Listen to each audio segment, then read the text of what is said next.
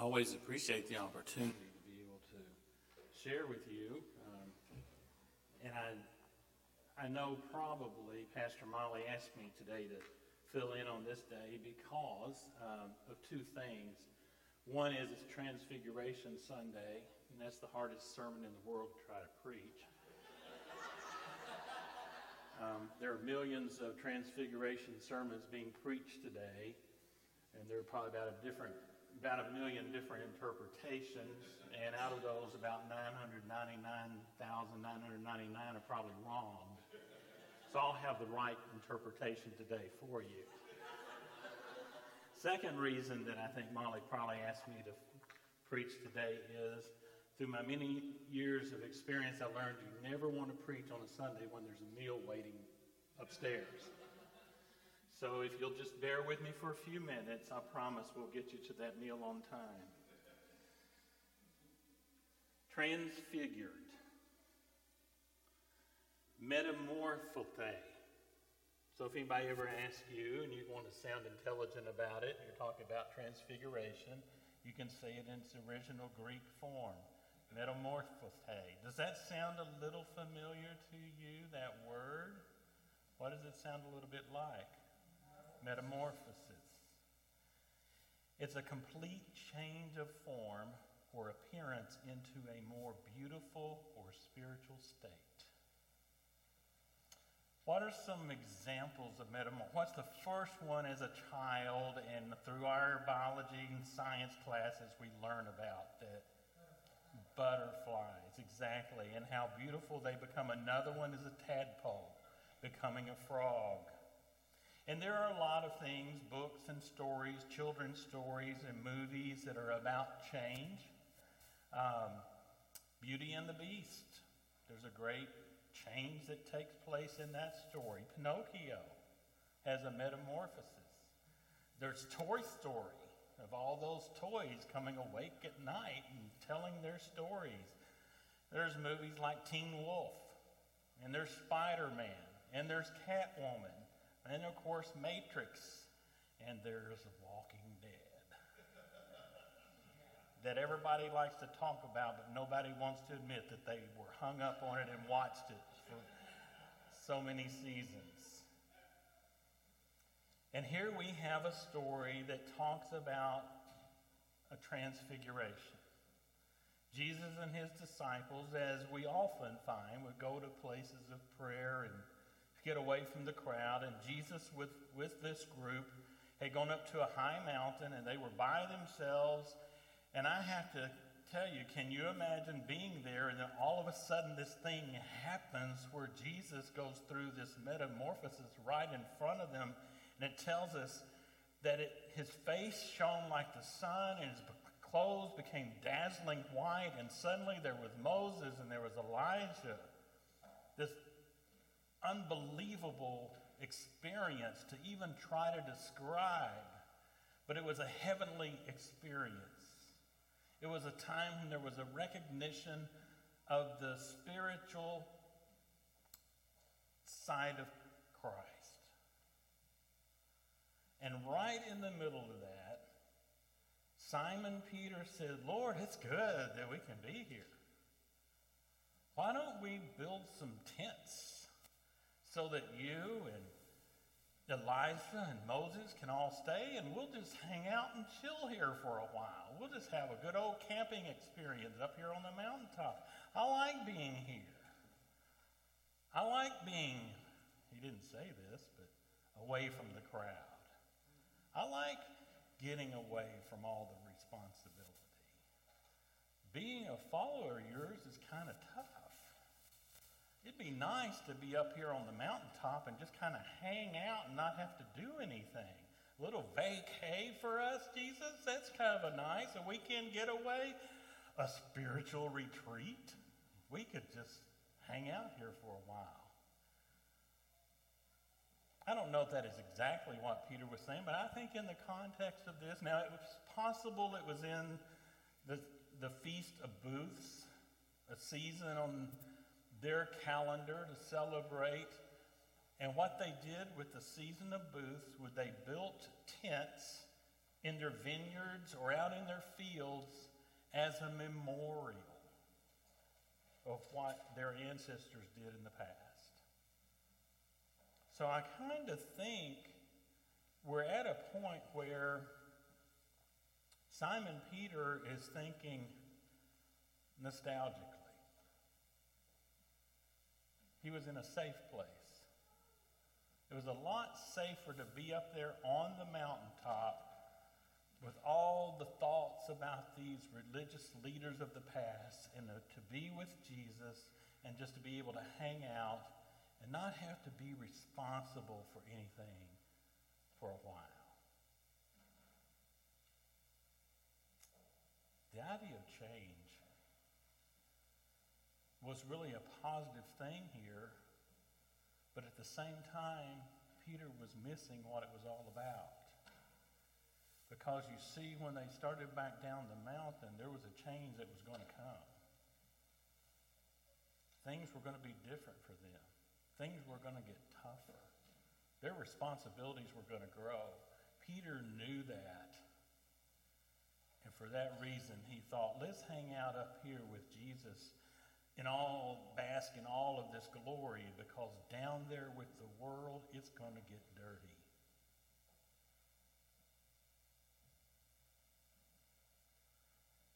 I was just thinking earlier when we were singing, they'll know we are Christians by our love. I'm old enough to remember when that was a contemporary Christian song. And there's still some people today that think, let's sing some of those contemporary Christian songs like, they'll know we are Christians by our love. And I'm thinking, that song's 50 years old or more. That's not contemporary. I'm also old enough to remember a song by Al Green called Change is Gonna Come. Carl remembers that. We talk about Woodstock thoughts every once in a while, the two of us. Al Green's got a song that says, I was born by the river in a little tent, and like that river, I've been running ever since. It's been a long, long time coming, but I know a change is gonna come. It's been too hard living, but I'm afraid to die, because I don't know what's up there beyond the sky. It's been a long time coming, but I know a change is going to come. Oh, yes, it will. That was really what the Transfiguration was about. It was not just the change that they saw take place before their eyes with Jesus. It was about the change that was going to take place because they had chosen to follow Jesus. Well, there's kind of a Baptist mantra that I grew up hearing a lot, and it's one that it never seems to disappear. It was being said when I was young. It's still being said today, and really it's not just something Baptists have a hold on, but it's that little 7-word phrase, we never did it that way before. Some people think that's one of the commandments.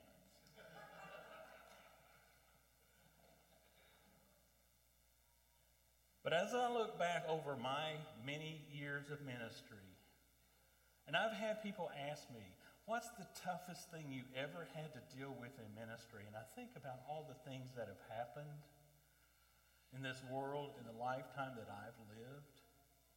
But I think a lot of times what it really comes down to, whether it's in the church or the association or the denomination or in Christianity across the world, I think the biggest issue that I felt myself dealing with is resistance to change.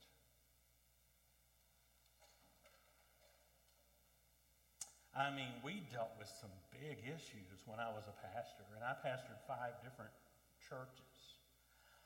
One time, we really got into a big fight over what color we were going to paint our bathrooms. They had been pink for so long, and to change them to another color, heresy. I remember a big battle over whether or not to sell our church van, even though the wheels were falling off. There was one battle in a small country church that I first started out with because there were two communion tables, one in the front of the sanctuary, one that someone had built for the church in the entry hall of the church. And there was this constant battle over which one had priority to be at the front of the sanctuary, to the point that it was discussed in a business meeting.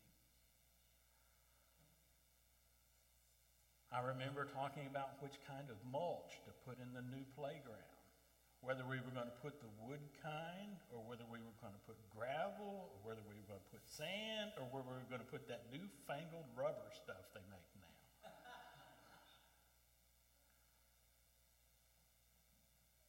All kinds of stuff. Southern Baptists, by the way, used to have what we called the Southern Baptist Architectural Department. And that's where most Southern Baptist churches would go to get the plans to design their sanctuaries. That's why when you travel across the country, there are so many Baptist churches that look exactly alike. And you could probably still go into a lot of those First Baptist Church of County Seat, and they're going to be Baptist green in the sanctuary. The walls are going to be. It's a green you will not find anywhere else. It's a green you would not have in your home. It's a green that you would not paint your car. But for some reason, it's somehow a Baptist got a market on it. And so many, and now the battles are over whether or not to change that green to a different color. We've had bigger battles in churches where I've pastored too.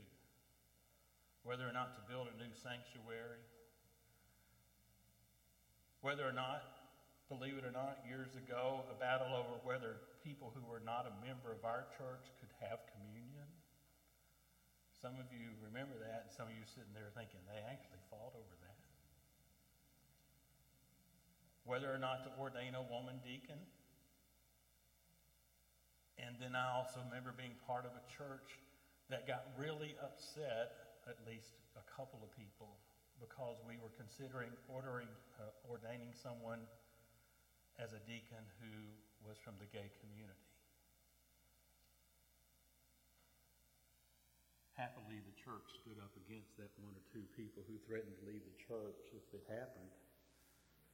And I wish them well as they left. Churches struggle with change. But as Peter was saying to the people, to Jesus on the hilltop, Jesus was responding to him by saying, first of all, he referred to himself as the Son of Man, which means there's this worldly side that we have to deal with of why I came. I came to be a part of this world, to be with human beings, not with heavenly creatures. And John the Baptist told you why I was coming.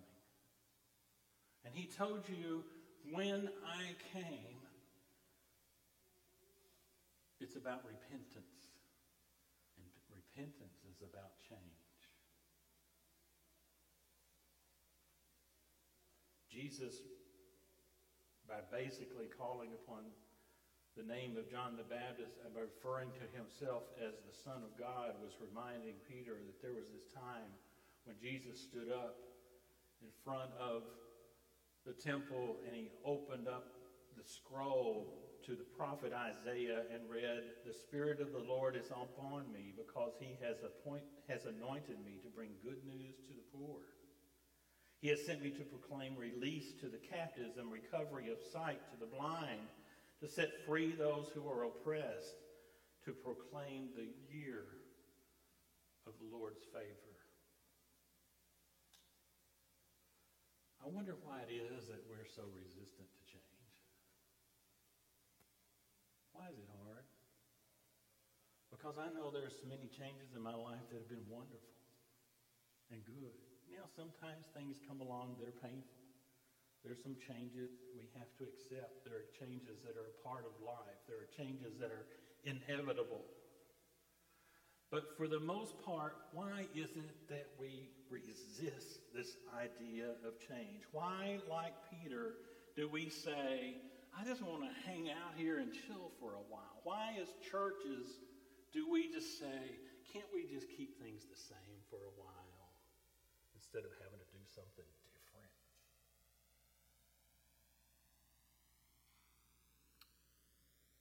We feel better being in our comfort zones. But if we stay in our comfort zones, we don't have any new experiences. We don't climb to new heights. We don't grow. We don't mature.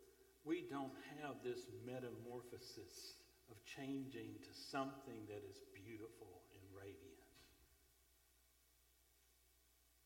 Maybe we're resistant to change because we fear the unknown. That might have been part of Peter's reaction here. He knew they were called to follow Jesus, but he wasn't quite sure what Jesus was leading them into. It would have been a lot nicer to just hang around with some of the traditions, things like the tabernacles out in the fields and in the grape vineyards, and rethinking and remembering Elijah and Moses and talking about the prophets. But I don't know, Jesus. I don't know where this is taking us. And I think also one reason we sometimes resist change, we don't like to be inconvenienced.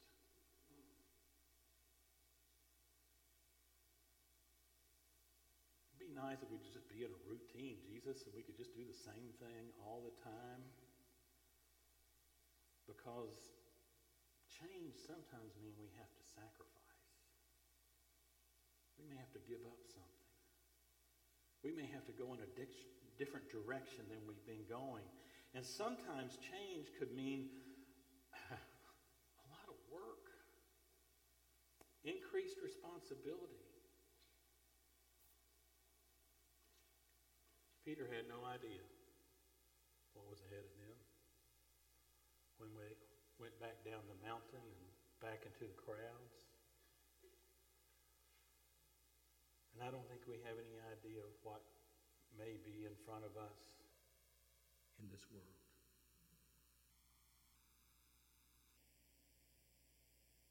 Do you know who wrote the book Walden? Anybody remember? Thoreau. Henry Davis Thoreau. That's about all he's known for in writing. He had some other things that he wrote. But what he's really most effective in doing, he also wrote a book that dealt with civil disobedience. Now, I bet you didn't think you were going to come and hear a preacher today talk to you about civil disobedience in the way that I'm about to talk to you, especially an old guy. But do you know Henry Davis Thoreau? He influenced the lives of many people by his dealing with that subject. And by the way, civil disobedience, it's the refusal to comply with certain laws or taxes or fines. But you do it peacefully as a form of political protest. Now, who are some people you can think of that peacefully protested? Who are some of the famous ones, particularly this month, that we've thought about? Martin Luther King. Who?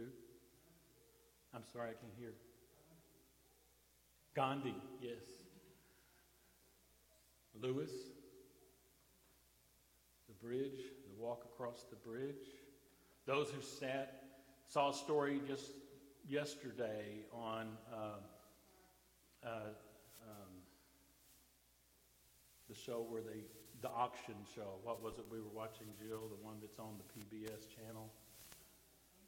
Antique Roadshow. And some guy had 4 seats that he had bought out of a diner where the sit-in had taken place in Memphis. Thoreau influenced people like Mahatma Gandhi. Some of those who were disobedient where the suffragette movement, Rosa Parks, Nelson Mandela, Muhammad Ali, Occupy Wall Street, and then, as I mentioned, Martin Luther King. But there's something else about Henry David Thoreau that's a very little known fact. He had something to do with this. This is a number 2 pencil. Now, some of you younger ones may not know the importance of the number 2 pencil, but there was a time when we were going to be taking tests, ACT, SAT, where you mark those little dots, you would go to vote. This was what you had to use, was a number 2 pencil. You were told to come to those tests with 2 at least number 2 pencils in case the lead broke on one of them. You'd have a backup. Now, Thoreau had something to do with the development of the number 2 pencil along with his father. It used to be people just wrote with lead, held it in their hand and tried to write, and it would break. And there were 3 grades of lead. There was a really soft, was a number 1. There was a really hard lead that barely would show, called a number 3. Then there was number 2. And Thoreau with his father, when they were able to develop using clay to wrap around that lead, then they classified them in 1, 2, and 3, and then eventually it was determined how to put it into wood. Now, the reason I'm telling you that is not just to give you a science lesson or a history lesson, but I want to ask you today, when it comes to change, which end of the pencil are you going to be? You're going to be an eraser that just doesn't want to go anywhere? How are you going to make your mark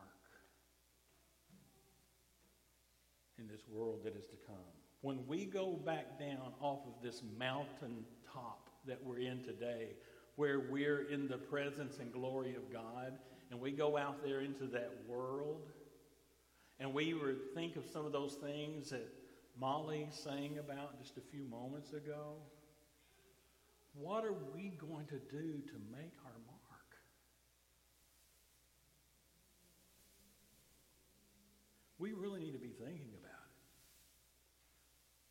Because it's coming back hard upon the Christian community that change is going to come. And we've got to decide how we're going to influence it.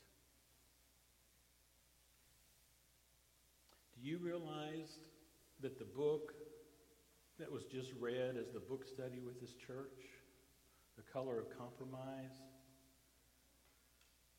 is forbidden in schools now? Some of the books we grew up reading, To Kill a Mockingbird, one of the greatest books ever written, one of the best movies ever made, is forbidden to be on the shelves for our children to see and to read.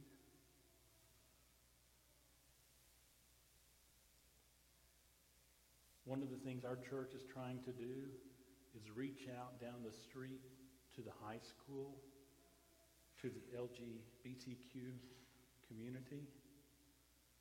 And do you realize there's some states where that is not allowed to happen now? You can't even talk about it.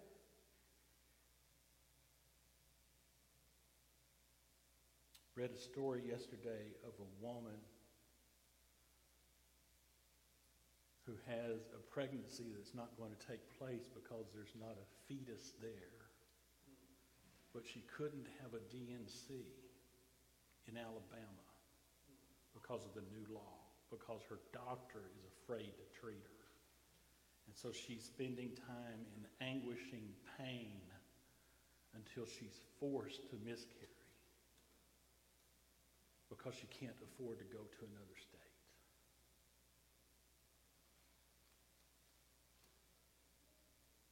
Now, these may be things that are happening in Florida or Alabama or Iowa. But folks, we need to be thinking about what we're going to be doing about making our mark, because I can tell you with some of the things that are happening now, these things are coming soon to a state near us.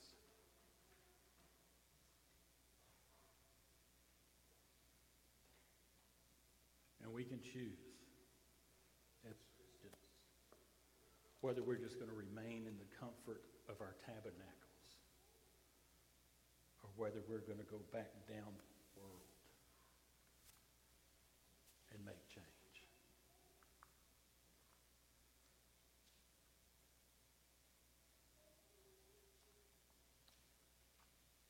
What part of the pencil?